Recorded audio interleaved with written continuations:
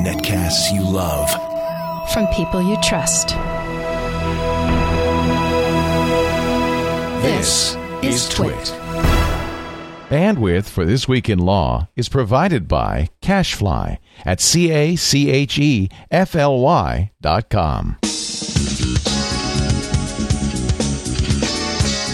This is Twill, This Week in Law with Denise Howell, episode 97, recorded February 4, 2011. God creates, we patent. This episode of This Week in Law is brought to you by Hover.com. Hover is domain name registration and management that's simple. For 10% off your new domain, go to twill.hover.com. And by MailRoute. Businesses of every size use MailRoute. 1 user, 50,000 users. It doesn't matter. MailRoute will protect you from spam and viruses, simplify your life, and make your email usable again. Visit mailroute.info. Hello and welcome to This Week in Law. Thank you so much for taking time out of watching the wonderful pre-Super Bowl Volkswagen Passat Darth Vader ad and joining us today. I know everyone's busily showing their friends that, but it's worth taking a little time out to think about the legal issues that touch on technology. And that's what we do each week here on This Week in Law. And we've got a great panel for you this week to do it with. Joining us is Stefan Kinsella.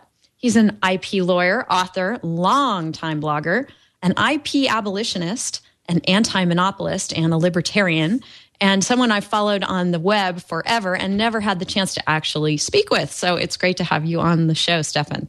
Great to be here, Denise. Also joining us is Ben Snitkoff, a lawyer and molecular genetics enthusiast, tech law podcaster over at technicallylegal.org. Welcome back to the show. Thank you. Welcome. Thank you for welcoming me. And my welcome welcomes your welcome. Yeah, great.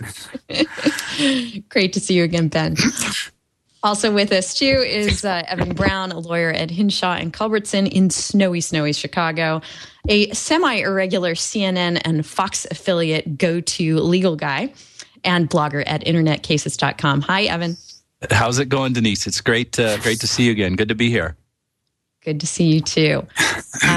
So Evan and I were IRCing or whatever it is when you do it on Skype, chatting in Skype before the show about the ad I alluded to that was all over Twitter yesterday, and just wondering, and I'd love to see what you folks think. First of all, it's a great ad. If you haven't seen it, of course, I think it's impossible if you've been paying attention at all in the last couple of days not to have seen it. I think it was one of the number one trending things on Twitter yesterday. But if you haven't seen it, please do, feel free to pause the show or run away from the show. It's very brief and very cute, appeals to both geeks and parents alike, and even kids. My son got a huge kick out of it. And I think the geeks are actually finally inheriting the earth, because hard on the heels of that sweeping the web pre-Super Bowl, I just caught the most current episode of Community last night, and it was all about Dungeons and Dragons. They play Dungeons and Dragons on the show. So, well, welcome to your new geek overlords, the rest of the world. Do you guys think, Evan thought that probably it'll get this Passat ad will get more online views than it does actually during the Super Bowl due to the mere, what was it? Let's see. Well, it started out with virality. Voluptuousness of it. Because it's positively got viralicity. Stefan, what do you think? More views online for this thing or on TV? Oh, well, I've got to say, I'm one of these who has actually missed that ad. I'm big into a lot of the social media, but Twitter is not one of the ones I use a lot. So I've actually missed this one. I have to catch it after the show. Yes, definitely. Pre the Super Bowl. It's cute. You have a little boy, right? Yes, I do. You will relate. It's a little guy attempting to use his, he's dressed as Darth Vader. And you got to give the actor a lot of credit, because he's, he can't emote with his face. He's got a helmet on. So he's able to sort of convey a ton of emotion just through tilting his head and his hand gestures, trying to use the Force. And he's trying to use the Force on everything, and doesn't quite manage to do it until his dad steps in with the Passat, and it's remote ignition abilities. Yeah, I mean, Ben? that's great. I mean, we're going to be, I think we'll probably be talking about genetics at some point today. So might as well just talk about how this is such a well-replicating kind of meme, because the stuff that's in this ad really appeals to everyone. It appeals to, car enthusiasts. It appeals to parents. It appeals to, anybody who has known a little kid, anybody who, and obviously, of course, to Star Wars fans, with the theme playing in the background and the Darth Vader motif and all of that stuff. And so, whether or not it gets more, actual views and more eyeballs looking at it on the Super Bowl, I think the effect of it will be much greater because of the way that it, people are sharing it on Facebook and, sending around the YouTube link and all that stuff. So it just seems to really replicate well and be, a good meme in terms of those properties that it had. Hey, Stefan, Burke in the studio has you covered and has the ad queued up. So let's go ahead and play it, Burke, for anyone who hasn't seen it yet. Get ready to use the Force.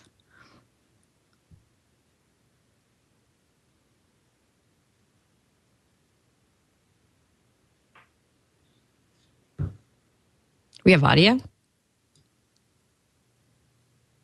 Imagine a great John Williams score behind this. Yes, exactly. It's got the full dun, dun, dun, dun, da, da, dun, da, da, the Darth Vader music. John Williams did do Star Wars, didn't he? I know he just passed away this past week. Oh, did he really? Wow. Yeah, 77. I missed that. I caught this, but missed that. No audio for some reason. Sorry. That's okay.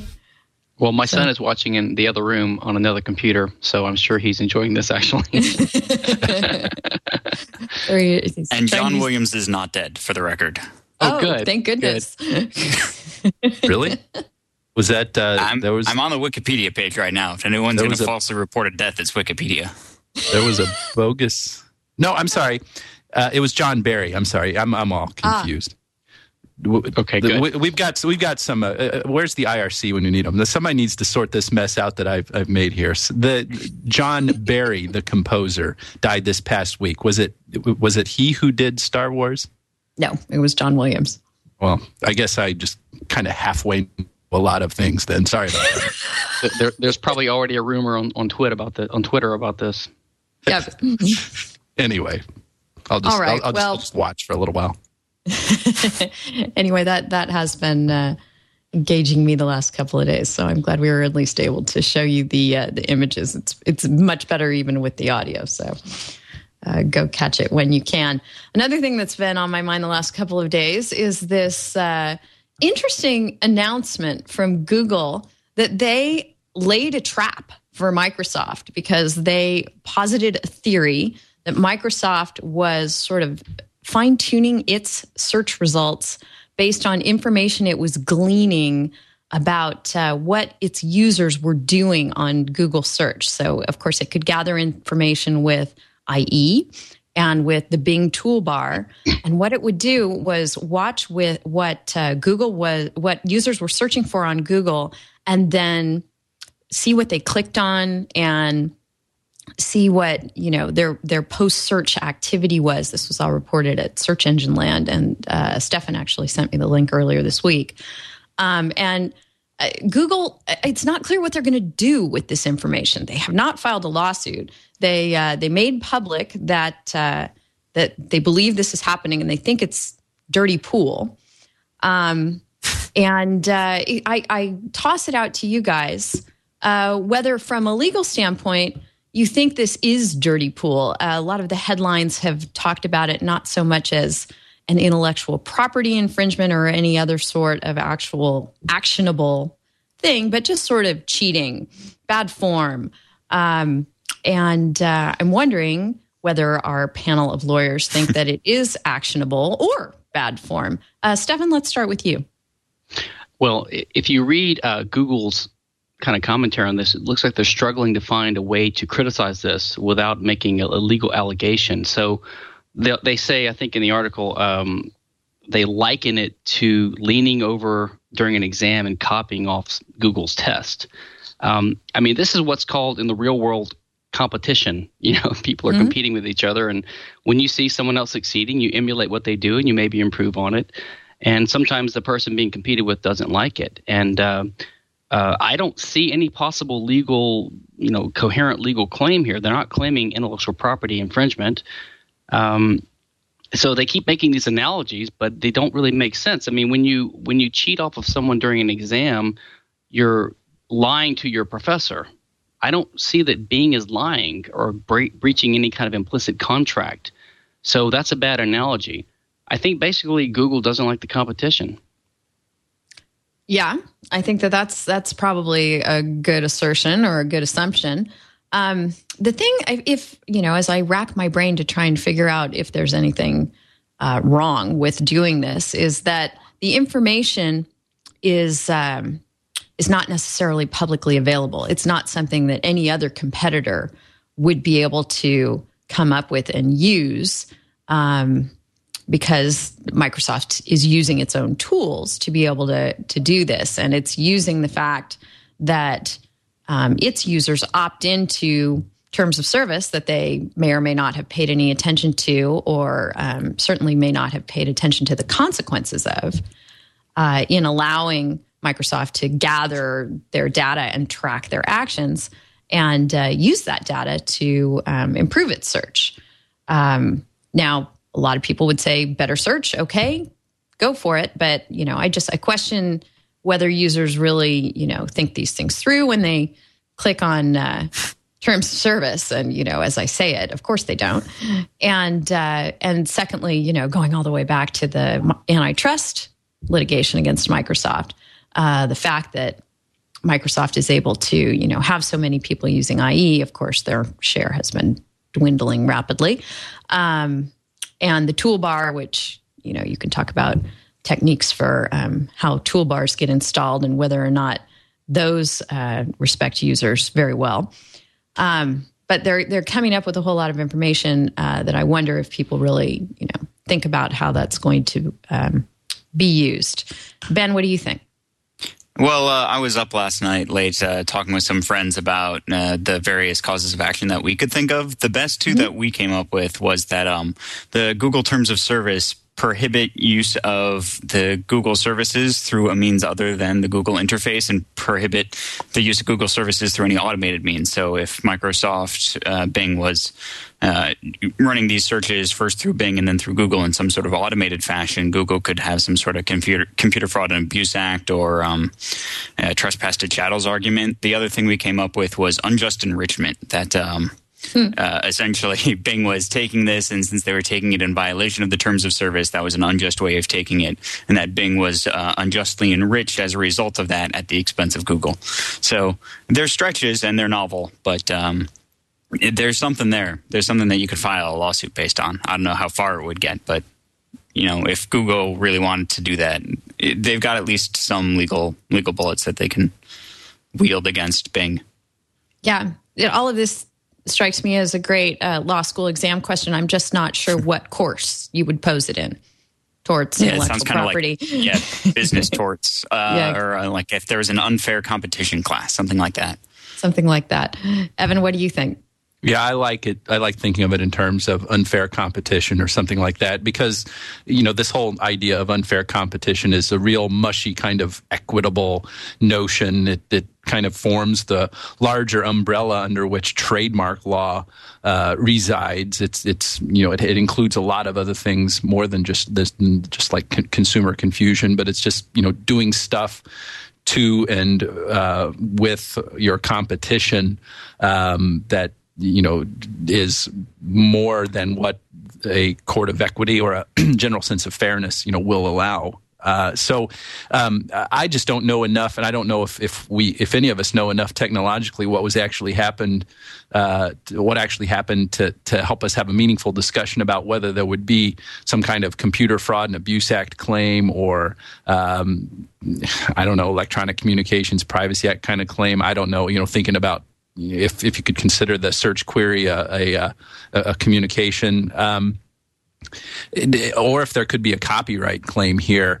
And, if we're going to be sticking with kind of the initial unjust enrichment or unfair competition kind of thing, we would hope actually that there's not a copyright claim, because I think a plaintiff should be worried then that would be preempted by the Copyright Act. It's pretty common for claims of unjust enrichment like that to be preempted, because of all the claims would actually be the same as what would be covered under a copyright claim here. So with me kind of just sputtering around talking about this, I think that should be evidence enough that I can't see a really good cause of action that Google could have here, other than just saying it just looks bad. I think, did you say dirty pool? Is that what you said to describe it? It just kind of just doesn't seem right. It doesn't seem like Microsoft should have done this, if indeed that they have, which it appears that they have here. And even if it is something that they shouldn't have done, maybe we should just wonder. We should step back and think at a fundamental level, and this might be something that Stefan, would definitely have some things to say about. I would imagine, should we even care? Should maybe we could draw a line from this discussion to the typical kind of Cory Doctorow line of talking about things. And there was actually an article in our show notes for today where Cory Doctorow posted something from an interview with Francis Ford Coppola, who actually took a very much of a hands-off approach to copyright, looking at the virtue in copying others' works and doing all these things. And it's like, is it really going to matter if somebody's copying you and all of that stuff? There seem to be certain related principles between this and the whole idea of an anti-intellectual property perspective on things. What's to say that everybody shouldn't just be available to copy? Everybody should be available to copy off of everyone else as stuff to copy becomes available. So maybe there's no harm, no foul in the end. I just don't know. Right. Maybe I can add something. Go ahead. Sure, go ahead. You first, and then I'll jump in. I was going to say, I think that Google has to be a little bit careful here. First of all, there's a distinction between what's legal and what's wrong, and we're talking about both. That's blurred a little bit by federal government regulations like antitrust law, for example. So antitrust law is telling Microsoft they can't do certain things, and on the other hand, federal law is giving Microsoft and Google copyright, which is like a legal monopoly. So there's a tension between the rights that the government's giving these companies, which sort of blurs the distinction we try to make between what's wrong and what's legal, because it confuses the whole thing. So and on the other hand, I mean, we've had other search engines like that one that's like Google, but it's black, in the background so that it saves energy, and they just take Google search results. I forgot the name of the site.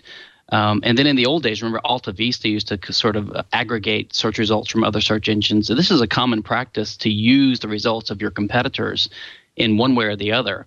So there's nothing really that strongly immoral about it. It gets blurred because people get confused about whether it's wrong to compete or right to compete, or whether you're abusing your monopoly, and yet the government's giving you a copyright monopoly in the first place. So the whole issue is just confusing. I'd say unless there's something clearly wrong, we have to let them compete.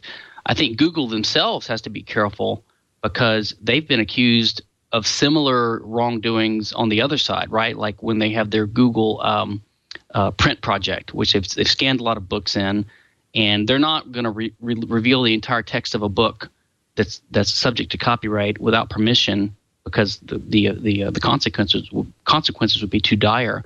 But they do make a profit from their search business and from revealing these snippets, right? And there's trademark suits in the same regard. So Google has been accused of something similar to what they're accusing Bing of here, of basically profiting off of others' work. So I think that might be one reason they're just kind of making metaphorical criticisms without being too legal about it here.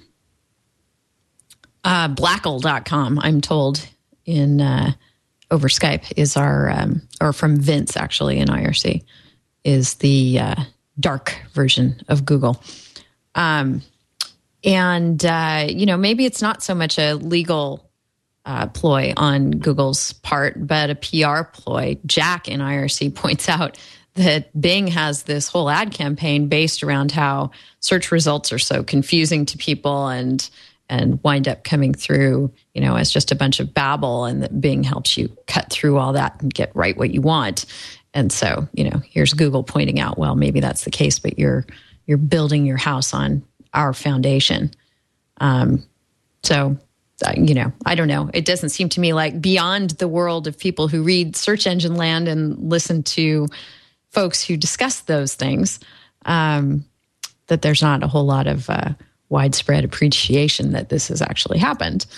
But we can only wonder.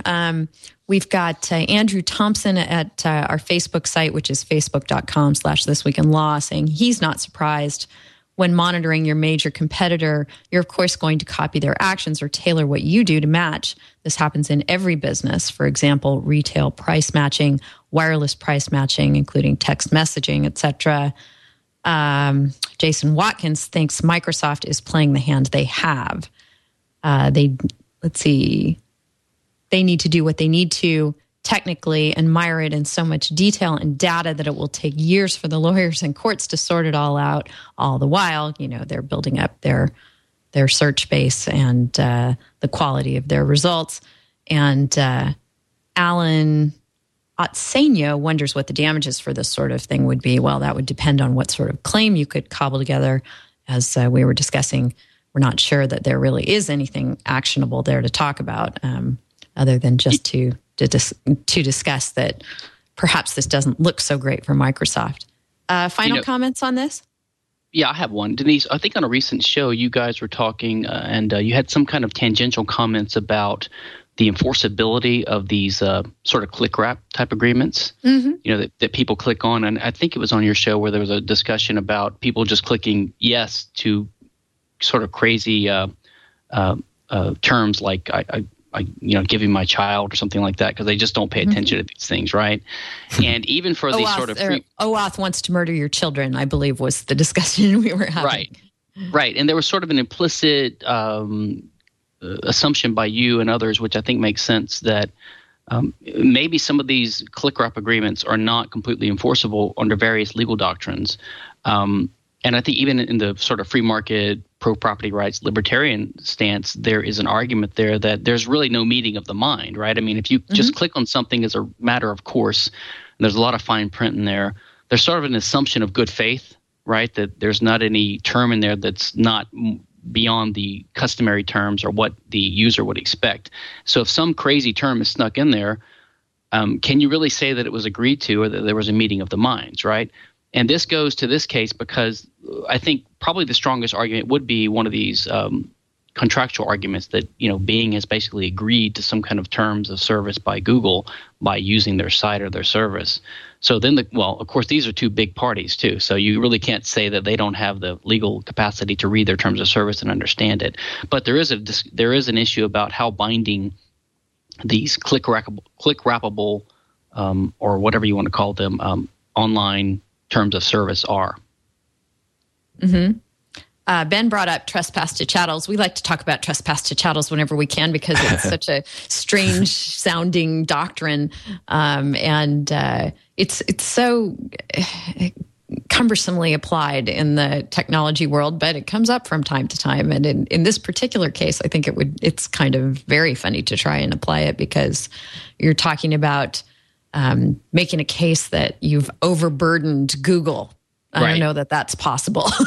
But, yeah, that was a stretch for a lot of reasons, not the least of which is that, for one, you can't overburden Google like that. Second, it doesn't seem like there were a lot more than 100 queries that Bing made to Google, or maybe it was a few hundred, but even then, the idea is you have to do so much traffic to Google that you physically cause damage to their systems, which there's no way that actually happened. And you could make an argument that trespass to chattels, I think one of the first cases was the CompuServe and Cubby case back in the, 90s. 91, okay. So, the idea is that it's a way that the law says that you cannot use someone else's property without their permission, even with electronic means or over the internet, right? So, in general, you can browse someone's website because that's what the website owner wants. But they put certain limits on that. So it's like a license. But it's hard to argue or to analogize what Bing did, I think, to basically spam, which is what I think the traditional trespass to chattels in the internet context involves. Right. It's hard to imagine that it's analogous to spam or to some kind of a hacking into the system. The eBay case had to do with scraping, gathering data about auctions and republishing. Wasn't there a Whois case that dealt with getting personal information and like demographic information, address and phone numbers from Whois queries? I don't remember that one, but sounds like a good trespass to chattels claim. Was that the Vireo case? Or I believe you if you say it's true. Like the one that I always think about is I think it was Intel versus Hamidi.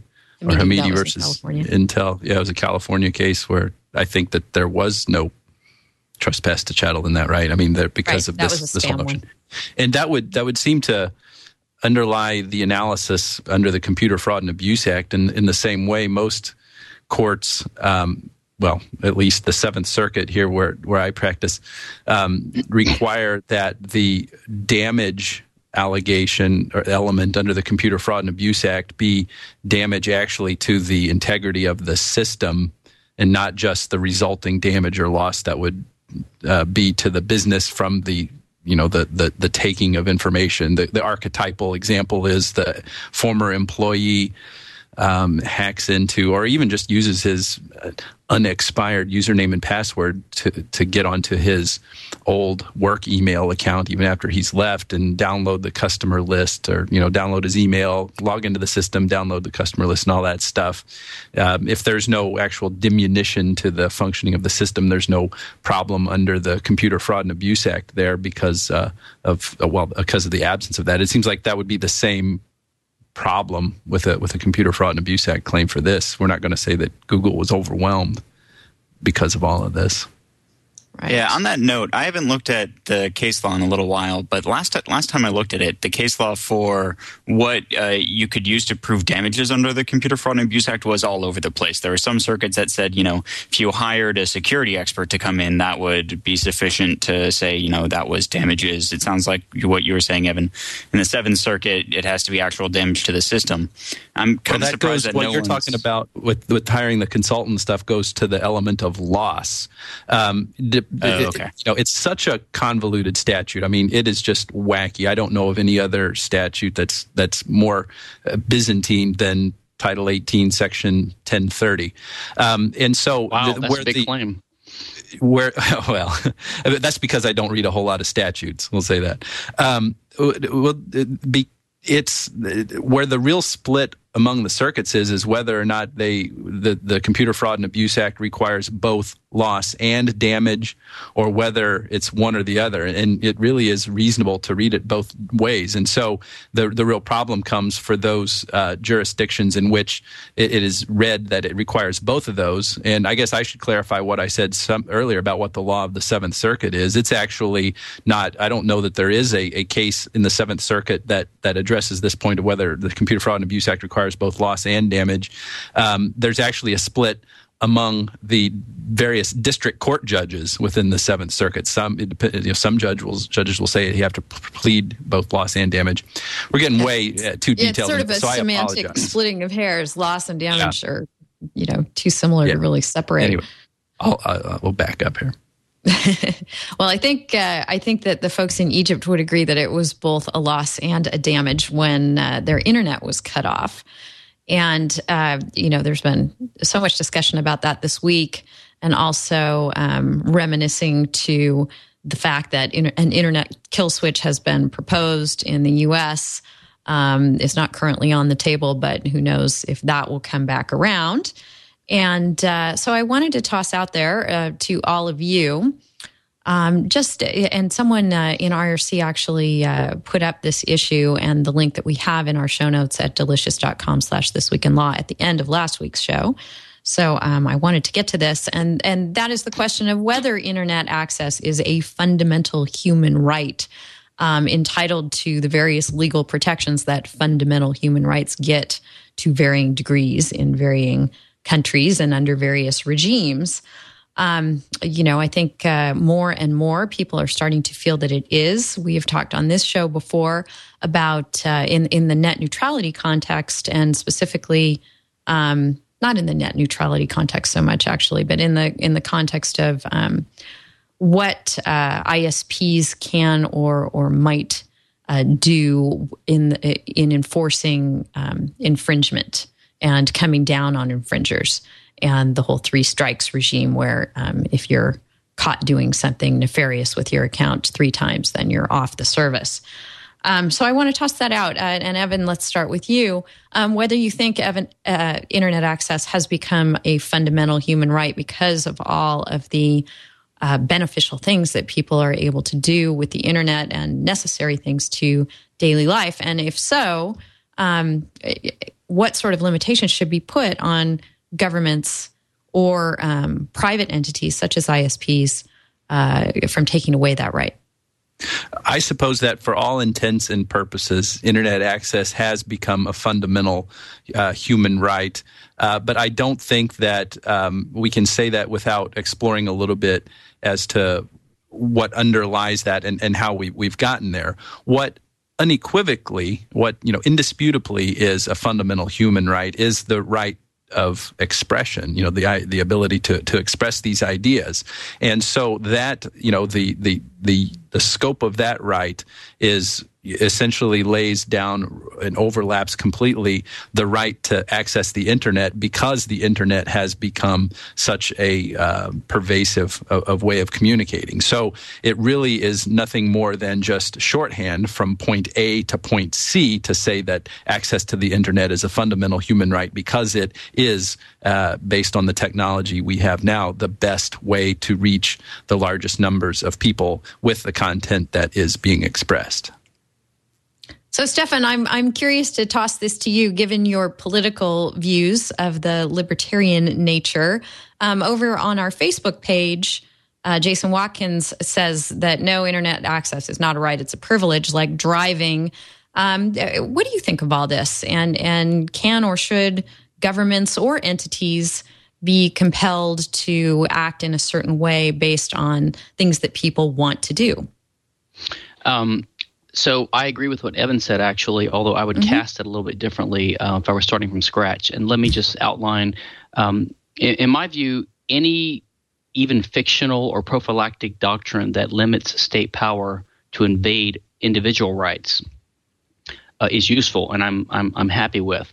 The problem with the term human rights is it sort of has a leftist or socialist tinge. It's very commonly used in United Nations declarations that go beyond merely negative rights, is what libertarians would talk about, right? The right to be free from government invasion or unfair prosecution or infringement of free speech rights, things like this.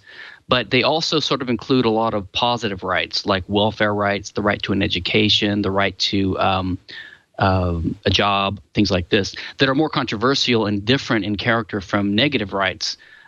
So the danger of characterizing internet access as a human right, it's useful to characterize it that way because then it can serve as a limit on state power to invade that right to cut off access to the internet. And I agree with Evan in that respect. But to characterize it as a human right, then the next step would be, everyone is entitled to the government subsidies or some kind of state-provided, public utility and access to the internet. In other words, like a positive welfare right, like come bring a fiber line to my home, which is problematic in a couple of ways. Number one, it requires taxation, and number two, do you really want the government to provide the communications infrastructure that is in jeopardy by the government itself, as in Egypt when they cut the internet off?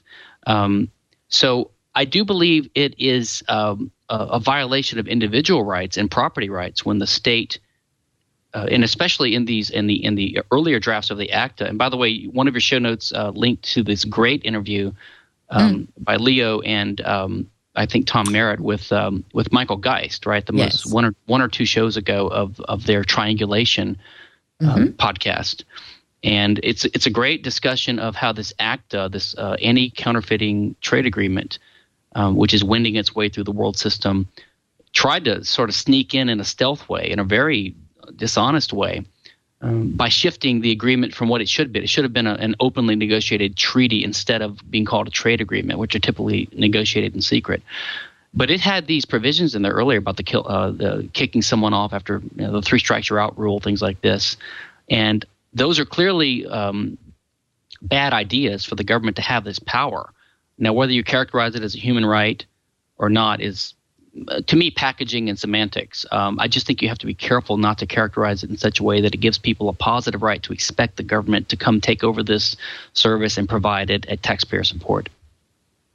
Right. And I'm going to go ahead and just throw in here, since we brought up the Triangulation interview with Michael Geist, that is our resource of the week. And if folks have not checked that out, you need to go listen to episode 2 of Triangulation with Tom Merritt and Leo and Professor Geist from Canada. Really wonderful background, primarily on ACTA, but on lots that Professor Geist has been up to. A great professor of intellectual property law and thinker and blogger and activist. So definitely check that out. Ben, what do you think about casting internet access as a fundamental or human right? Lots of people in IRC are saying it's like the phone, and phone is not something that people are unilaterally entitled to and can be cut off. What do you think? The most interesting thing that I've seen so far about this in the IRC is Reverb Mike says that he has data stored on the internet on services like Carbonite, and to cut off access to his internet would block him from using, the data that he has stored there. Mm-hmm. You could frame that as, a seizure of personal property without due process and without, a warrant of any kind. So that's certainly an interesting take on it. I haven't really had enough time to work it through to know if that's a really good argument or just a decent argument. But to go back to kind of what Evan said, the internet has become a major channel of speech for pretty much everyone on the internet these days. And cutting off somebody's access to the internet while they'd still have other channels of speech available to them, I think you could cast as a pretty decent infringement on First Amendment rights to freedom of speech and even association. So while I'm kind of reluctant to go so far as to say it's a fundamental human right, I would go so far as to say that there are First Amendment and even maybe other constitutional implications to cutting off somebody's internet that, from what I can tell, no one at ACTA or Congress has really sat down to consider and work out yet. Mm-hmm. I agree with that, Ben. I think that's a good analysis about the First Amendment. Evan, if you let's play this out sort of logically. If a law were enacted in the United States that the government could unilaterally shut down the internet in the event of some dire national security emergency, what do you think the constitutional chances of such a law would be? Do you think it would get struck down a la Roe versus Wade? You threw me off when you said Roe versus Wade, because I was thinking more of just like, a pure First Amendment case when I think of Roe versus Wade. And I was thinking more sort of fundamental human rights. Yeah. But, if I hadn't known the way that Stefan and Ben were going to, kind of attack that characterization of human rights, I wouldn't have. I would have taken issue with it as well. I agree that comes with that's very freighted, if you will, with a kind of a semantic connotation that opens it up to these positive rights that Stefan was talking about, which I have a certain disdain for as well. Not because I characterize myself as a libertarian, just because I consider myself a pretty moderate guy all the way around. I don't want there to be a government obligation to do all that stuff. So the best way that we could characterize it using the nomenclature of our jurisprudence would be to characterize it, I think, as certainly as a constitutional issue, as you're saying there. And my knee-jerk reaction was to say that it was a First Amendment issue. So then we would go through that whole strict scrutiny analysis. Is this restriction that we're placing on here narrowly tailored to meet a compelling government interest? Should the internet be cut off to this, this group over here because they're plotting to fly airplanes into skyscrapers in large cities. Is that a compelling government interest that means that we should sever their cable? Maybe so. That's at least the framework that I see of it. And I'm interested to hear what you were saying more in kind of the Roe versus Wade due process kind of autonomy kind of argument. What were you thinking along those lines? Well, I was thinking, I think kind of what Sandy McKeon was thinking over on our Facebook page, that access to information is a basic human right, and the internet has become, again, this goes to the Carbonite comment from IRC, the way that so many people access information and communicate. So, if you're going to have limitations on that, they're going to have to pass due process and other constitutional muster as well, I should think. Yeah. So I think that it's an interesting question. We'll have to see if that legislation comes back around in the U.S. or not. But it's certainly timely in light of what we've seen happening globally this week. What I want to switch to now, and anybody who'd like to can take a break at this point, because we're going to thank one of our sponsors for today's show, Hover.com, which is one of my favorite online services. It is domain name registration made simple. Over the years, domain registration sites have become more and more complicated. I still use GoDaddy for some sites, but I am in the process of moving my domains there over to Hover.com for all of the reasons that we talk about here on Twill. It takes sometimes 50 clicks just to go through the process at other commercial domain registrars, because these sites barrage you with pages and pages of offers. They try to upsell you. It's really just a pain. But when you use Hover, it's like a breath of fresh air. It's a little bit like the Passat ad for the Super Bowl. It's just something that makes you come away with a smile. It doesn't sell a ton of services. They focus on making it easy to register and manage domains and email, and their email services are amazing as far as being able to give yourself a personalized email address, even if you're using a webmail type service like Gmail or Yahoo. Very easy to hook that up to have an email address that can travel with you no matter what your job may be, no matter what your ISP may be. You could have the same email address for the rest of your life, which really is a nice thing. You can do email forwarding. You can redirect domains to other website addresses, and you can do URL customization and shortening, which is so nice in when we're so often shunting URLs around to each other, either on social media type services or via email. You can set privacy controls, all with fewer clicks and without the website trying to sell you things that you don't want. What you will find there is wonderful help pages and tutorials for anything you need to do. They will walk you through the whole process of transferring a domain. They make it so easy to transfer. You just enter the name of the URL you want to transfer. Then Hover gives you all the next steps and tracks the process as the URL is transferred over to them. The transfers are free, but they charge $10 to extend the domain registration 1 year past its current expiration date. They give you Whois privacy for free. And for many people who usually purchase domain privacy with all their domains, this means they'll pay less with Hover. So for all these reasons and many more that you'll discover when you go over to Hover.com, do go there and use offer code TWIL. That's TWIL.hover.com and the offer code TWIL, TWIL. And you'll get 10% off each and every service that you use over there on their site. So check them out, and we thank Hover for their support of This Week in Law.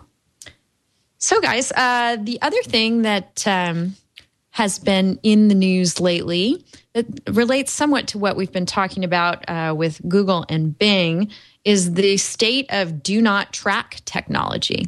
So the browsers and the browser makers are all responding to some privacy recommendations from the FTC that came out last December about letting users opt out of behavioral advertising and tracking.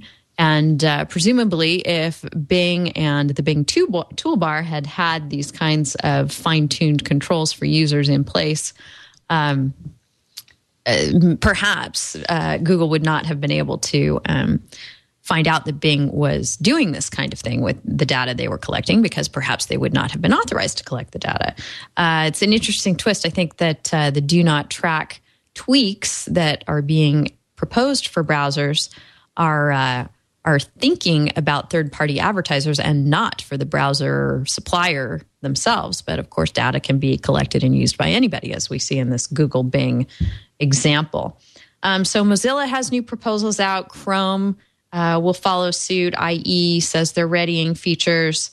We had Jeff Jarvis on the show a few episodes ago, and he says this is ridiculous. We need to not have the government coming in and mucking about with people's free choice to allow themselves to receive targeted ads and the other services that may be beneficial to them by having their web experience tailored. But again, what these browser changes are designed to do is to let people choose whether they're going to be tracked by whom and under what circumstances. So it's not necessarily the death of the entire online advertising industry, or is it? Stefan, what do you think?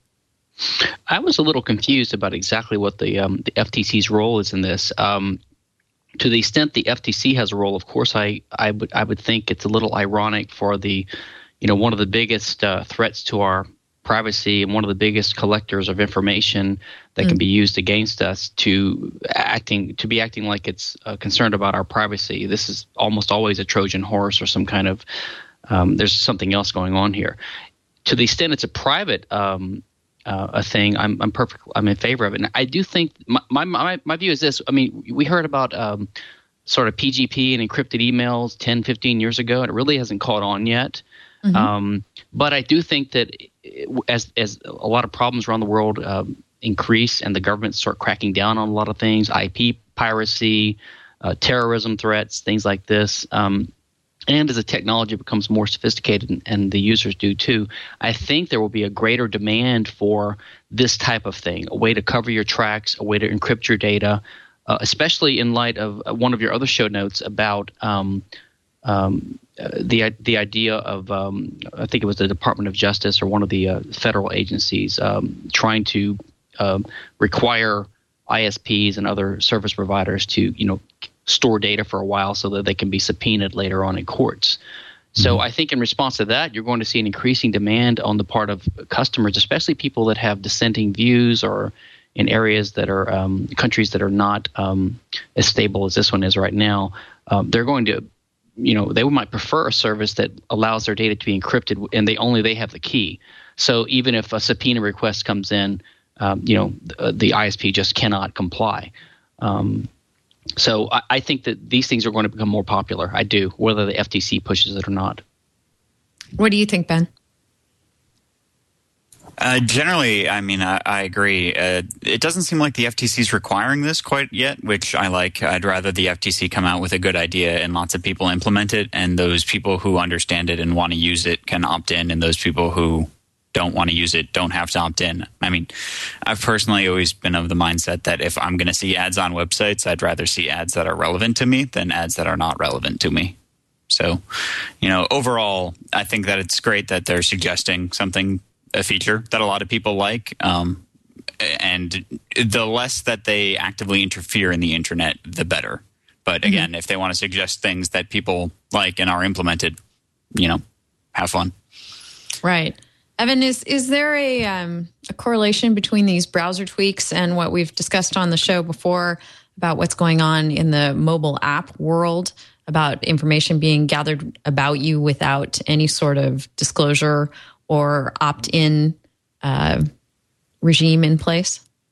I think the mobile aspect of it just makes it a bit creepier, if you will, because when you're out and about, you're painting a higher resolution picture of yourself and the things that you like to do in the places that you like to be, rather than just more than what you do when you're stationary in front of your machine at home, or even sitting on the couch on your iPad or whatever, going from site to site. When you're out checking into places and to use the word triangulation again, in the literal sense, putting this information out there to the cell sites and all that stuff about where you are, that just elevates the level of creepiness a little bit, in as much as if that information is put together in a way and a certain dossier is developed about you, it's much more revealing than just plain old browser activity from here to there. So it definitely needs to be thought of as one package with enhanced components from the mobile aspect of it all. Right. So let's talk about the permutation on this that Stefan brought up. And that is, okay, so people are either being tracked because they've opted into it or they're being tracked because they haven't. And that information is all being stored somewhere. And in our current way of doing things, in service providers' current way of doing things, how long that information gets stored is all over the map. It might be a couple of days. It might be several months. It might be a matter of years, but that is left to the service providers at this point to determine. And my personal experience and anecdotal impression is that service providers want to dump this information as quickly as possible. They want to keep it for as long as they might reasonably need it for, which is not very long. And then they want to get it out of their systems so that they're not constantly forced to respond to discovery and subpoena type requests for information about users. The DOJ wants ISPs and other service providers to be compelled to retain user data for up to 2 years. There was a hearing about this on January 25th, where the DOJ said it was necessary to put this 2 year or up to, I'm not quite sure why we're talking about up to 2 years versus 2 years, to put this sort of limitation on data dumping in place. Because they need it to fight internet crime, especially child porn. And whenever the DOJ invokes child porn, they really want to get everybody's attention. So, Ben, what do you think about this? Do you think it's going to go anywhere? And if so, what sort of a burden will this be on service providers? Oh, I'm not the best as far as guessing where legislation or new regulations are going to go. I mean, I really don't know what to say. It would be nice to have, at least as a user, some kind of idea as to how long my data was going to stick around. But again, as far as somebody forcing the service providers to, as far as the government saying, it has to be around for this long, that's, again, I like that less because I would like to be able to choose which service provider, keeps my information around for the least amount of time. I say this in the ideal world where I have a choice of more than 2 internet service providers that provide wired internet to my house. Mm-hmm. And it's much more than just, service providers that we're talking about here. I mean, we're talking about any social media platform, really. I mean, it could be useful to a criminal investigation of, what IP address you use to upload a photo to Flickr. For example, and so that would be a burden on Yahoo. I look at this whole problem from the perspective of the intermediary, the service provider, because it's those kinds of companies that I represent, and so I'm always looking out for their interests in all of this. And if you were to generalize across this, very broad category of entities that I refer to as intermediaries or service providers, or that whole layer right there, especially for startups doing innovative things, the profit margins are not huge for these things, and bandwidth costs are expensive. If you have a data center, that's expensive. You owe rent there, and you've got lots of things to do. You've got a lot of money that you're dumping into tech support and just paying to keep the lights on and all that stuff. So the thing that troubles me the most about any proposed legislation or pronouncements, whatever the Department of Justice could do when it comes to extending or enlarging the period of time that information has to be kept here, is to what I really would like to see along with this is some kind of financial component to ease the burden on the intermediaries for this. And that could come in a number of different forms. The easiest way it seems to be would be in some really nice tax break for the extra expenses that are incurred both in human resources cost and storage and, the data center costs, from maintaining this information for a long time. And also the administrative headache of just having to respond to subpoenas and to court orders and requests for information and, what are those called? CIDs, those civil investigative demands from the FTC and things like that. All the things that would be eliciting this information from the intermediary. That's expensive to administer all that. So I would not be as unsupportive of a longer period of time because I recognize there's a true public interest in that, and that is fighting crime, keeping pedophiles off the internet and all that stuff. But it's got to be met with some kind of incentive or at least cost defraying mechanism for the service provider in all of this. Right. I sort of have mixed feelings about it. I on the one hand, I'm with you, Evan. I want to try and, think about what makes the best sense from the business standpoint balanced against the public interest of law enforcement, of course. And, you don't want to overly handicap either one of those. And it seems like we have a real tension here going on, particularly because we could wind up with a problem where there is no uniform standard and we have different states then stepping in and enacting their, having their law enforcement agencies say, well, we need you, if you're doing business in our state, to keep data for X amount of time. And so you maybe have a benchmark that's set by one of the states since everyone does business everywhere these days. Stefan, do you see any rhyme or reason to a solution for all this? Well, so my take on it is this. First of all, I think we should distinguish between the state and the federal government. So this is a federal initiative, right, by the DOJ. Right. Which we should put a SIC after, SIC. And they're enforcing mostly unconstitutional laws, laws against drugs, laws against, actually intellectual property is constitutional. It's just a bad idea. But the point is, this will, to the extent it's legitimate, it will redound to the benefit of the states, which by and large enforce reasonable laws. But the problem is, you have, like in the last segment, we talked about the FTC. You have this agency which goes around telling companies they cannot form monopolies, and yet it's colluding and trying to have concerted action among all these companies with a policy it favors. So there's hypocrisy there. It's the same thing with the DOJ here. So the DOJ is part of the federal government, which, from one perspective, you could say it does a lot more harm to children in the world than even child pornographers do. It's bombing and murdering children in other countries. It's destroyed the African-American family with its welfare and its drug laws, robbing them of fathers and causing a criminal class to arise. So I think we have to keep our eyes on the ball. The federal government, when it claims these things that tug at our heartstrings like child pornography, I don't think that's their main interest. Their main interest, and they're a bigger threat than that. Their main interest is terrorism and these federal issues.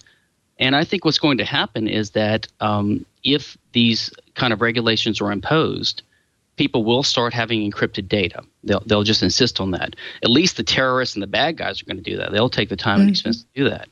So then you're going to have regular, fairly law-abiding people who are subjected to all these inconveniences and encumbrances and invasions of their liberty and data being stored and files kept on them.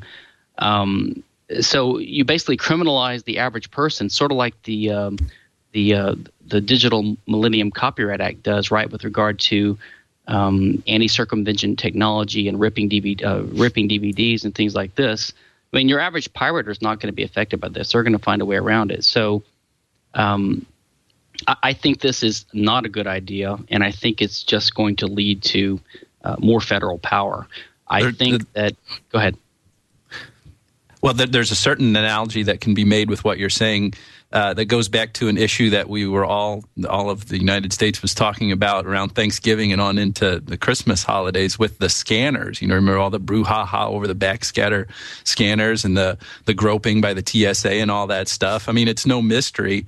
Can't remember if somebody here on this show said this or if I just had it in a conversation with somebody, but you give 5-10-year-old kids some C4, a little bit of C4, and make it their challenge to get that through airport security and onto a plane.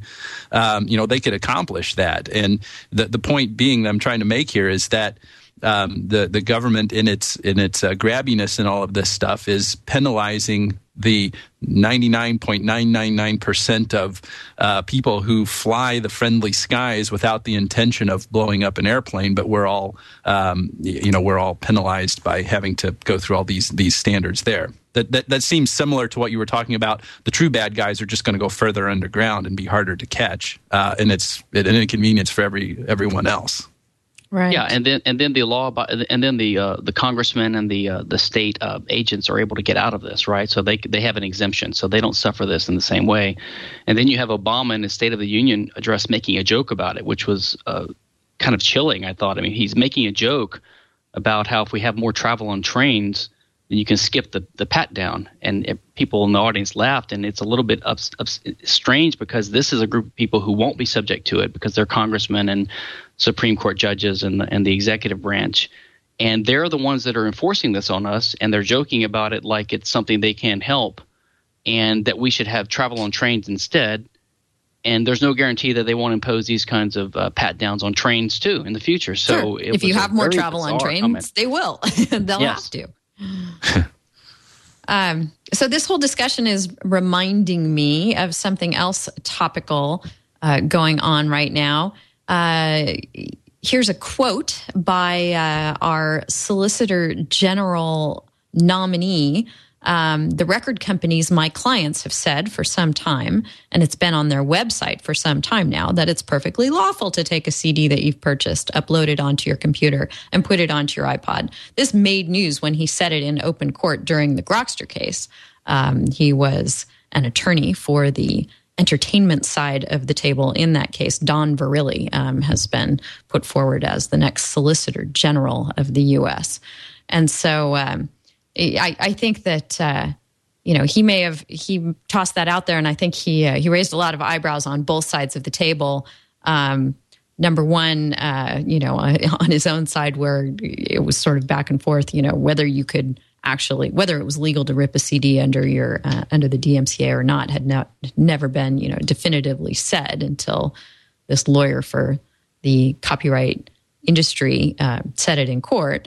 And secondly, he I think to the great rejoicing of the other side of the table, was confirming something that they'd already been asserting for years. But it points out how arbitrary these things can be if you have all the power in your own hand to say what is legal and what is not.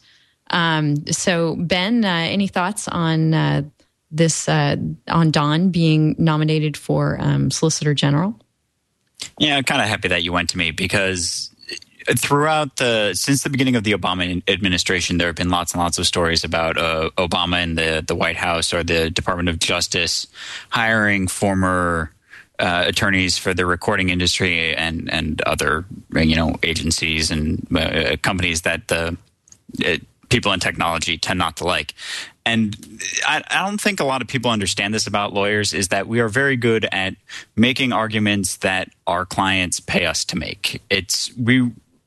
Yes, it's true that, some people will gravitate towards areas where they, especially special interest lawyers, people who work for things like the ACLU and the NAACP, the NAACP Defense Fund, they will gravitate to those areas because it's what they really believe. People who work for, defense attorneys don't believe that every client is innocent. And, they, in fact, having worked in criminal defense for a little while, we don't spend a whole lot of time wondering whether or not our clients are innocent. It's just because we're there to make legal arguments one way or the other. I don't think we should ascribe this person malice toward consumers of music because he worked for the RIAA. I think he worked for the RIAA because he probably had an interest in copyright law or licensing, and they were hiring. So really, the vast majority of the time, lawyers are not, wholly gung-ho and supportive of the positions that they put forth in court. They make the positions that they're paid to put forth. Mm-hmm. Evan, any thoughts about the Solicitor General to be? Make you nervous?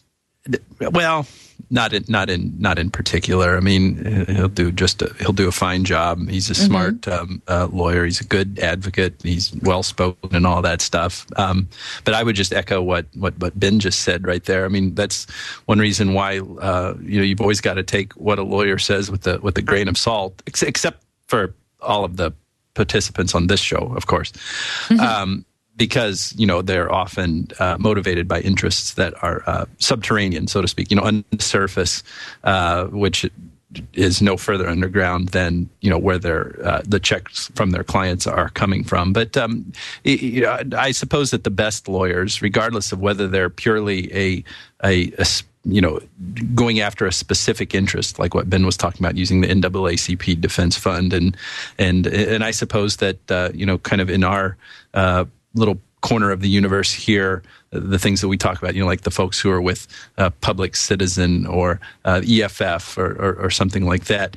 There's a certain intrinsic motivation from all of this, but good lawyers, even who work for big firms, can kind of align the work that they do with a certain motivation that they have. And so good work is often done by attorneys who are using that synergy of a certain intrinsic motivation with the pecuniary gain that can be had from this noble line of work. Or something like that. Something like that. I want to give a hat tip to Matt Nico, a former Twill guest and former general counsel for Morpheus and Streamcast, in that same case, for posting that quote from Don Verrilli on his Facebook page and triggering a little discussion on all this there. Stefan, as an IP abolitionist, does Don Verrilli as Solicitor General make you nervous, or are you okay with this? Well, I don't see much distinction between all these guys. They all come in and they follow the federal policies and the interests of the RIAA and all these groups. I do agree with Ben and Evan and what they said about being an advocate. I mean, I file patents for my company primarily defensively. I think it's not a waste of money given the climate. It's an unfortunate waste of money, but lawyers do represent their clients. I've often thought that one reason lawyers get a bad rap in the populace is because we so vigorously represent our clients' interests, even more vigorously than they would sometimes, right? So we sort of get the blame for what our clients are doing by proxy through us. In my experience, most lawyers I know that are litigators or representing someone who's upset about something, they try to dissuade them from suing and settle or be reasonable, but almost every case where I see a crazy trial, now I'm not really close to the sort of plaintiff's contingency fee bar where it may be different, but usually it's a hot-headed or a stubborn client, and the lawyer has no duty, no option but to go with his client's wishes, and so we get sort of the blame because we're just a vigorous representative of their interest, and I think that's a good thing. I think that people need to have someone who represents their interest 100%. Especially against an opponent or against the state in a criminal matter. Right.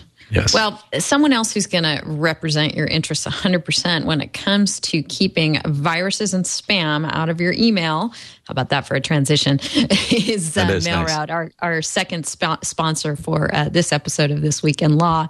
MailRoute's a secure hosted service that filters viruses and spam for companies of any size.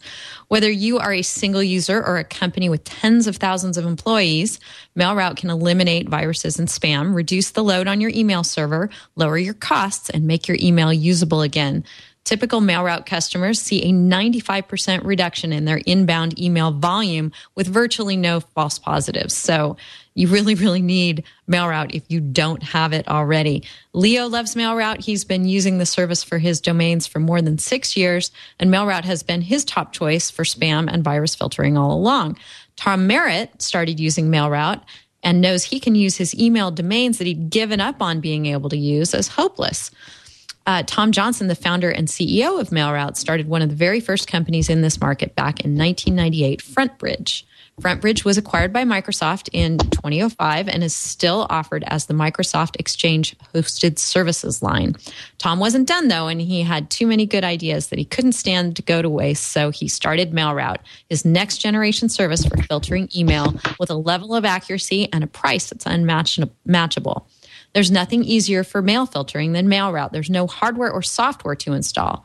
You just sign up with MailRoute, then go and change the MX records for your domain to start your mail flowing through them through MailRoute, and they do all the work for you. So first, you register your domain with Hover, and then once you're managing your email there, you let MailRoute filter out all the viruses and spam, and you are in all kinds of good shape. And when you do, visit mailroute.info to sign up. You'll receive a 10% discount over the life of your account. Small business accounts start at $2 per user per month for 10 users. But there's been huge demand from the folks who listen to the Twit network. And so MailRoute has added a new service for individual users as well. Less than $30 per user per year. So visit mailroute.info to sign up with the email filtering service that Tom and Leo here at Twit use and love. Thank you so much, MailRoute, for your support. Hey, Ben, I see that the shoe has fallen in the net neutrality ongoing back and forth, and that is because Verizon is now challenging the FCC's net neutrality light. Its order preserving the free and open internet. So when that came out in December, lots of people were saying, well, this is all well and good, but we've seen what the D.C. Circuit thinks about the FCC's authority along these lines, which is not much, as it evidenced earlier in the year in the Comcast case. And now Verizon wants to get right back in front of that very court and, in fact, has hired the same lawyers that Comcast used and wants to put that issue, I guess, to the test again. You want to tell us about that? There's not a whole lot to tell quite yet, so you covered a lot of it. After the FCC published their paper explaining their impending net neutrality regulations, Verizon filed a notice of appeal with the U.S. District Court, the appeals court for the D.C. Circuit. Basically saying, well, now that these are public, we're going to challenge them on constitutional grounds. They filed a little short, I think it was about a 3-page document that explained in kind of broad strokes what their arguments are going to be, that it was unconstitutional, that it was in excess of the FCC authority. And after they did this, Metro PCS got on board and also filed the notice of appeal. The most recent development, though, that I could find was that the FCC has filed a motion to dismiss the appeal because it was prematurely filed by Verizon. Apparently, and this is kind of a weird statute that allows certain companies to appeal directly from the publishing of a record publishing of a new regulation in the Federal Register. Certain companies, under certain circumstances, can appeal that regulation directly to the D.C. Circuit Court of Appeals, as opposed to the typical path, which would be filing a suit under the Administrative Agencies Act in the district court and then appealing that. So back to what I was saying, the FCC has filed a motion to dismiss the appeal because they're saying because the regulation hasn't been published in the Federal Register yet, this appeal is premature. So, I mean, I guess the first thing we're going to hear is whether or not is the ruling on that motion, whether or not the appeal is dismissed or whether or not Verizon has to refile it. And then once we get past that, we can expect the first round of briefing as far as whether or not, Verizon and Metro PCS's argument as to why these net neutrality regulations are unconstitutional or in excess of the FCC's power. Right. Stefan, I'm guessing you think that the D.C. Circuit is going to go as it did last spring and slap the FCC for what it's done here? I'm actually not sure. I think the their power may be broad enough to do this. I think it's unclear. I mean, I go back and forth on this issue. I read the show note on this. It was a little bit confusing, but I've blogged on this issue before. I mean, the whole issue is confused because in a perfect world, in a free market, well, there would be no state, but they wouldn't be. There would be no. If there were a state, they would be just protecting property rights. They wouldn't be regulating how companies do things, and you'd have more competition, presumably in the long run, and so you wouldn't have as many limited choices as we have now. The problem is the government, by its regulations, a lot of regulations that people think on their face support the small guy or the little guy, like the minimum wage or pro-union legislation, antitrust law, actually are advocated for and actually benefit the larger companies, the big businesses that are basically in bed with the government. So we have sort of a version of crony capitalism in this country where we don't have a completely free market, although it's sort of mischaracterized in that way. And so what you have is you have companies that have a larger monopoly power than they would have in a free market. And then the government uses that as an excuse to come in and say, well, they have too much power, so we need to regulate what they're doing. So the government's, winning at all three or four ends. My personal view is that the federal government should not interfere with the contractual relations between these companies and their employee and their customers, even though they probably have extra market power that they would not have without, say, government copyright law, government antitrust regulation, and all the other laws I mentioned. They should reduce those things too. So I'm really opposed to net neutrality because I think the state is going to use it as a way to control the internet in the long run. And it's better to let the even imperfect free market we have now just sort it out. I mean, we do have competition, even if it's not as grainy or granular as we would like. There's wireless broadband access. There's sometimes 2 or 3 competing carriers in an area, and I just say let competition sort it out. But I'm afraid the FCC will have the power to do what they want to do. Yeah, that's a pretty frequent complaint about net neutrality, even from people who you might otherwise expect to be advocates of it. Is that it sounds good now, maybe under this regime, but you give the government this kind of power, and you're not quite sure what it's going to do in the future. Evan, any thoughts? I appreciate what Stefan just said about there, because I think our the easy reaction to have is just to say network neutrality is a good thing. Therefore, whatever needs to be done should be done to implicate it. But if the government gets that power, it's going to be much harder to take that power away than it would be to suffer the consequences of the imperfect state of affairs that would arise if the government never got that power in the first place. So I'm glad Stefan said that. Yep.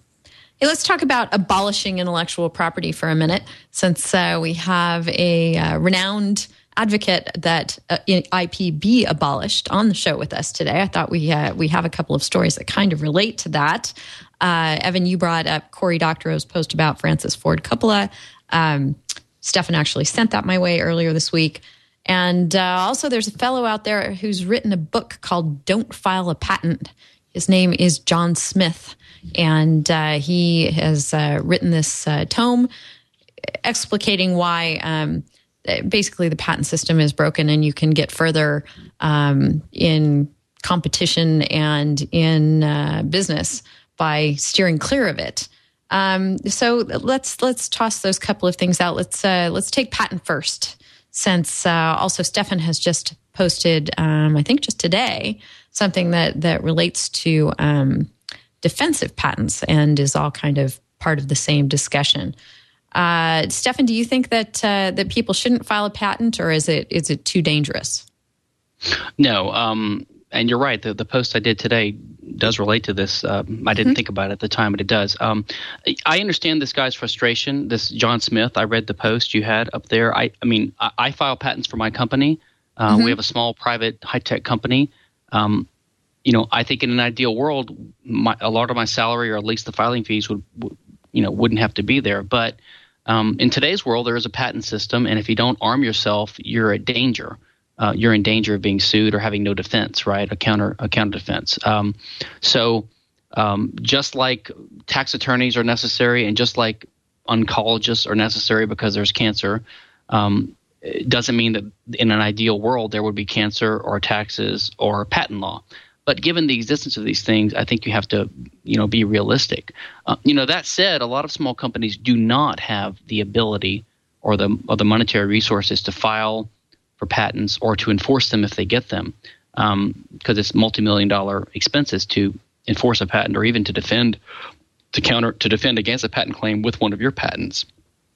So one of the strategies you can use is what I blogged about today. Is if you practice an invention that you came up with in private, there's a danger that it could be independently invented by a competitor who can patent it and then shut you down or stop you from using your own invention, because there is no prior user or independent inventor defense in the patent law. There's a limited defense for business method patents, which ironically are being challenged as being unconstitutional. I don't know how they can be unconstitutional if there's a business method patent defense in Section 273 of the Patent Act. But anyway, but about this article, I thought this guy John Smith had a bad experience with the patent office, and he called some of the rejections he got of some of his what he calls legitimate inventions absurd. And then he said, on the other hand, he got some bad ideas passed through. I don't think it's absurd. I think I've dealt with a lot of patent examiners over the years, and I don't really blame them, to be honest. They are doing the best they can, just like judges do the best they can when they interpret difficult to interpret federal legislation.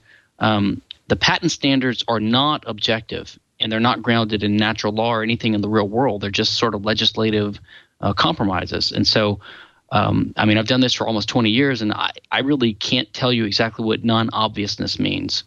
I can tell you what the latest courts, the rulings say. So you basically have a judgment call by the examiner sometimes, and there's really no way to fight them if you think they're wrong. And there's really no way to say they're objectively wrong in a lot of cases.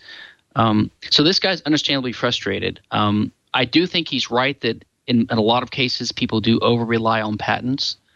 And I think a better strategy would be, instead of spending $20,000 to obtain a patent that might just paper your wall and you would never be able to use, you can file a statutory invention registration, or you could publish a document for about $200 on one of these websites that publishes your idea and makes it prior art. So it reveals it to the world, but then it stands as a barrier to someone else patenting it in the future.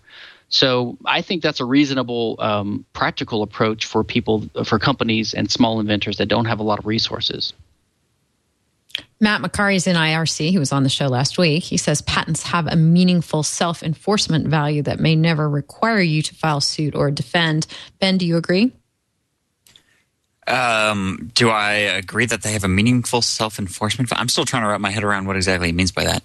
I guess that you don't have to sue to enforce them. That just having the patent. Oh, that merely threatening a suit is enough. That's fair. To the extent that a threat can also get some sort of settlement, if not some sort of licensing. But that's the same way with any statutory scheme or any type of statutory right that allows you to sue. If there are lots of consumer protection statutes that are the same way. They often require you to send some sort of demand letter saying, listen, this is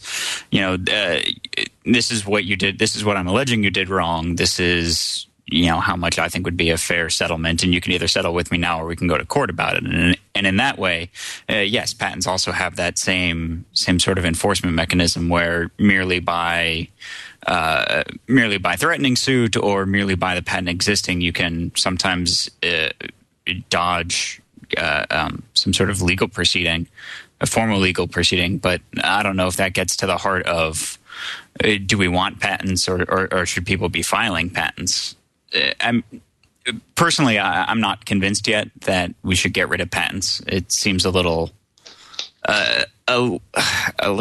what's the word I'm looking for? It seems like a little reactionary, a little beyond where we need to go right now, but I'm also a little more moderate like that. Maybe we should scale back patents from, not covering software. Then, we may get to this later, not covering genes. And those I think are reasonable steps. And, if we get past those and still think that, we need to scale back patents more. I think it may be worth, kind of relooking at the Constitution and the whole patent system. But I don't think we're there yet. There seems to be some use left in patents.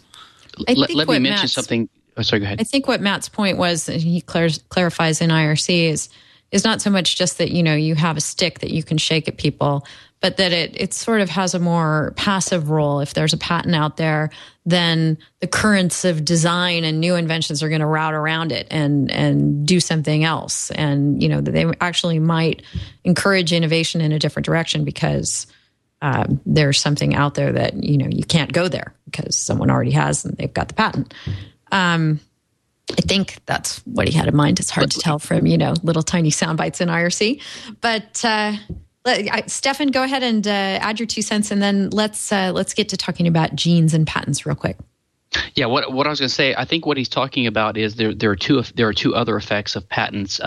If there's a thicket of patents or a lot of patents or patents by a given company, there's something called designing around. So one defense of a patent infringement is that you don't infringe, and so you design something different. So the existence of these patents causes companies to avoid innovating or producing products in this area or to invent around it. To change the design of their products, which of course means that the market and the technology is distorted by the effect of the patent system, right? But the other effect is a defensive one, and that is like a company, a medium-sized company like my own company, we have a large number of patents.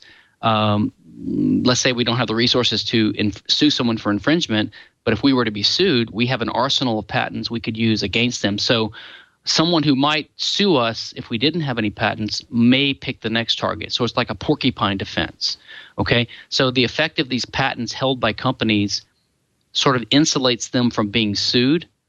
But what that does is that erects barriers to entry to the smaller companies and the independent inventor because they don't have the resources to get a lot of patents. So basically the effect of patents is to cause companies to expend resources to build up these arsenals of patents, which keep them from suing each other, so they don't do any good, and it erects a barrier to entry to smaller companies and individuals to enter into that market. Right. Well, that seems like a good transition to talking about. I actually have a second resource of the week. We talked about triangulation earlier, but Stefan has been interviewed for a documentary film about gene patents called "Who Owns You?" to shed some light on that issue. The film is not available yet, but just know that it's out there and coming down the pike. It could be pretty interesting. Sounds as though it will be. Let's go to Ben, our molecular geneticist enthusiast, and why don't you give us a few minutes on the state of patent law and genes and why there are some dangers there? Well, I guess the current status of the law is that it's in flux a little bit. There was a big case that was filed, I want to say, in 2009 called ACLU v. Myriad. And essentially what the nugget of that case was that the ACLU and a handful of other companies were challenging a patent held by Myriad, a pharmaceutical company. Myriad had a patent on both of the 2 main breast cancer genes. And specifically, they had a patent on what's called the cDNA of that gene. Again, in a nugget here, if you take a gene out of a person and you transcribe it from DNA to RNA, RNA is just, it's similar to DNA. It's single-stranded and it has different purposes. What you then do is you turn that RNA, you turn that back into DNA, and you get something what's called the cDNA, complement DNA. You can then, at least according to Myriad and the U.S. Patent and Trademark Office for a period of time, you can then get a patent on that cDNA because it wasn't found in nature. It was something that through a process you created. And that causes a lot of problems. First of which is that Myriad doesn't license the use of these patents to anyone else, so that if you want a breast cancer test, there's only one place you can go to get it. You cannot get a second opinion. You can't get a different lab to run the test. There's one lab that runs the test because they own the patent on the gene. Anyone else who runs the test will be sued for patent infringement. So ACLU and a few other companies brought a suit to invalidate this patent. The arguments were a fewfold, one of which was that it's a violation of kind of basic human rights to have some company own a patent on a gene that's in each and every person. Another was that it was invalid for other reasons. If I recall, one of the reasons which the court relied upon, and this was a district court that invalidated the patent, the case has been appealed, and I think we're still waiting on an appellate decision. The nugget that the judge kind of concentrated on is that the thing that's important about this DNA strand, this complementary DNA strand that was patented, is that it's information. And the important thing about it is information. And you can't really patent information. You can patent a process of making something. You can patent something that's artificial that you made. But because the important thing about DNA is the information that it contains, information is protected either by trade secret or copyright and not by patent. So you just can't patent that. Stefan, is that about right? Or is your take on that different? No. Before you jump in, Stefan, I just want to mention that Crucial Wax in IRC has pointed out that I think we've figured out a way to cure breast cancer here on the show today, which is wonderful because people are going to be too afraid to get it if they're going to be violating a patent when they do. So go ahead, Stefan. Yeah, that's fair. No, I agree with Ben's analysis. I think that's correct. The problem is this is such an arcane area of the law, as you'll see that even lawyers who are not I won't even say they're not IP lawyers, even IP lawyers who are not patent lawyers, and even patent lawyers who are not specialists in genetics. All these areas are so arcane that people just hear this buzz. They don't really understand it. Now, as I understand it, there was the earlier controversies about the Harvard mouse and things like this about whether human life could be patented. The Harvard mouse was patentable, if I remember correctly, but human life is not supposed to be. So then the question was, what about the human genome? Now, most people don't realize that different legal systems around the world and the U.S. system throughout history, they have so many different ways to approach this, and that may be a reason to think that this is not really grounded in objective principles of fairness, that people really don't know what to do with this. But with regard to biochemicals and pharmaceuticals and genomes, different countries, some protect only the process of making something. Some protect only so, for example, if you have a way to make a new drug, like let's take aspirin, you don't get a patent on the aspirin. You only get a patent on the way to make it, because you shouldn't have a patent on a thing that's a natural thing in the world. And so, if someone else can make it by another process, they can do that. Well, in America and other countries, you can protect the end result. With respect to genomes, the problem is that the reasoning that allows you to protect the actual use of that purified or isolated genome. I'm not a geneticist, so I'm a little confused on how all this works. But I think the patents are on isolated genomes. And the analogy would be to a purified molecule. For example, there is a debate among patent lawyers about whether, I think Priestley, who isolated the O2 molecule, right? Under the same principle that you can obtain patents for isolated genes, Priestley should have been able to get a patent on the sale of any O2 molecule that's a purified a purified O2 molecule, even if he found it in nature. As long as he found a way to produce it that was novel, and he gets this patent, he's now got a monopoly for 17 or so years on the sale of the oxygen 2 molecule that's purified. All those bottled waters out there. Yeah. They're going to be in trouble. I mean, I'm talking about O2 in a canister, but if you found a natural source of it or another way to produce it. Mm-hmm. So a lot of these patent applications, if you apply them consistently, they result in clearly unethical and absurd results. Mm-hmm. I mean, it's clearly immoral to have ownership of the human genome. It should be obvious to almost everyone, but there are financial interests behind this. So. And the people with a financial interest have the incentive to lobby Congress and the government, but everyone else who is harmed by it is harmed in a little way, and they're diffuse across the society, so they don't organize against it. So this is the reason these bad laws can come into place. Well, Stefan, please be sure and let me know when the documentary comes out, and I'll let listeners and viewers know here on Twill, because I'm sure people will be interested to see the whole thing laid out and get your views as expressed there too. I'll do so. I have a tip of the week for us too from viewer Dan O'Connor. sent in an article about, and this is a great tip actually, about some Baptist missionaries scattered around the world. They've been cut off from their Indianapolis-based source of funding because of dispute about control of a website. So there's a lawsuit going on because the designer is basically, there's not good documentation for who owns what with regard to their website. And this is something I've thought about a lot in the process of, as folks get themselves on the web, that there's frequently a rush to just get something designed and put together and out there. And you don't necessarily make sure that once somebody's built your site, they've assigned everything that you need to you and given you all the access and rights that you need. So that's something to definitely pay attention to.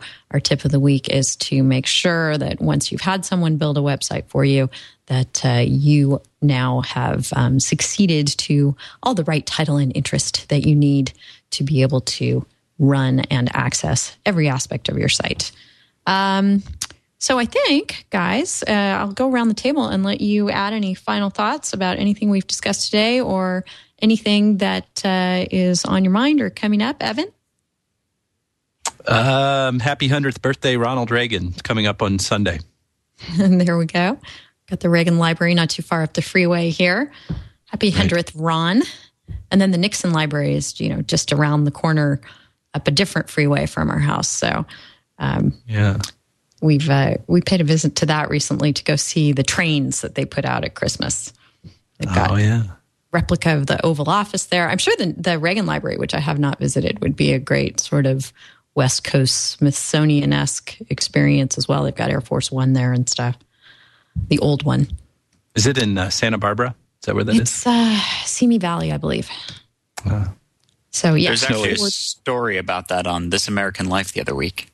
Ah, good. I love that show. All right, Ben, any final thoughts? I'm all set. All set. Well, then we will look forward to seeing you over at technicallylegal.org and encourage folks to check out your podcast. And thanks so much again for coming on the show. My pleasure.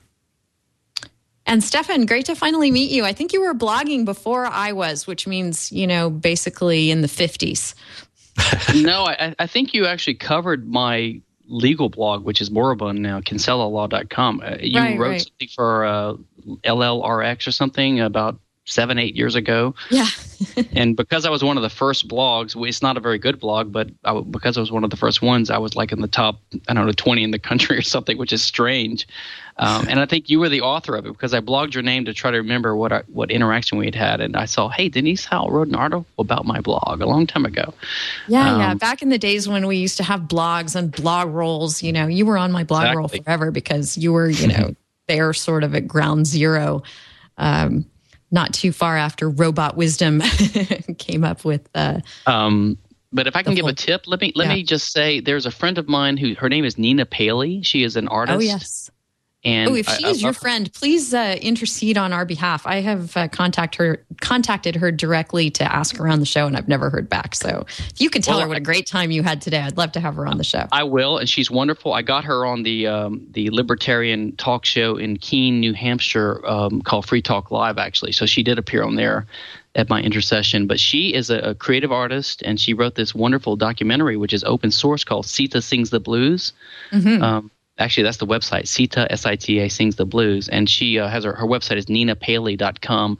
But she has a series of interesting videos on questioncopyright.org. And one of them is really interesting, which I would like to recommend people check out. It's just a 90-second YouTube video. It's called Copying is Not Theft. And it's really creative and it's thought-provoking. So just check out ninapaley.com or questioncopyright.org and check out her Copying is Not Theft video. Great. Thank you so much for that. And thanks for coming on the show today. Thank you very much. I enjoyed it. Evan, great to see you as always. Yes, great to see you. I mean, these shows just get better and better all the time. Wonderful conversation today. So I'm so happy that I could be a part of it. Yes, and we're happy that you made it to your office. Yes. For the first time in a few days. It's very cold and there is lots of snow. So it's a fun time here in the Midwest. Cool. Quite literally cool. Yes.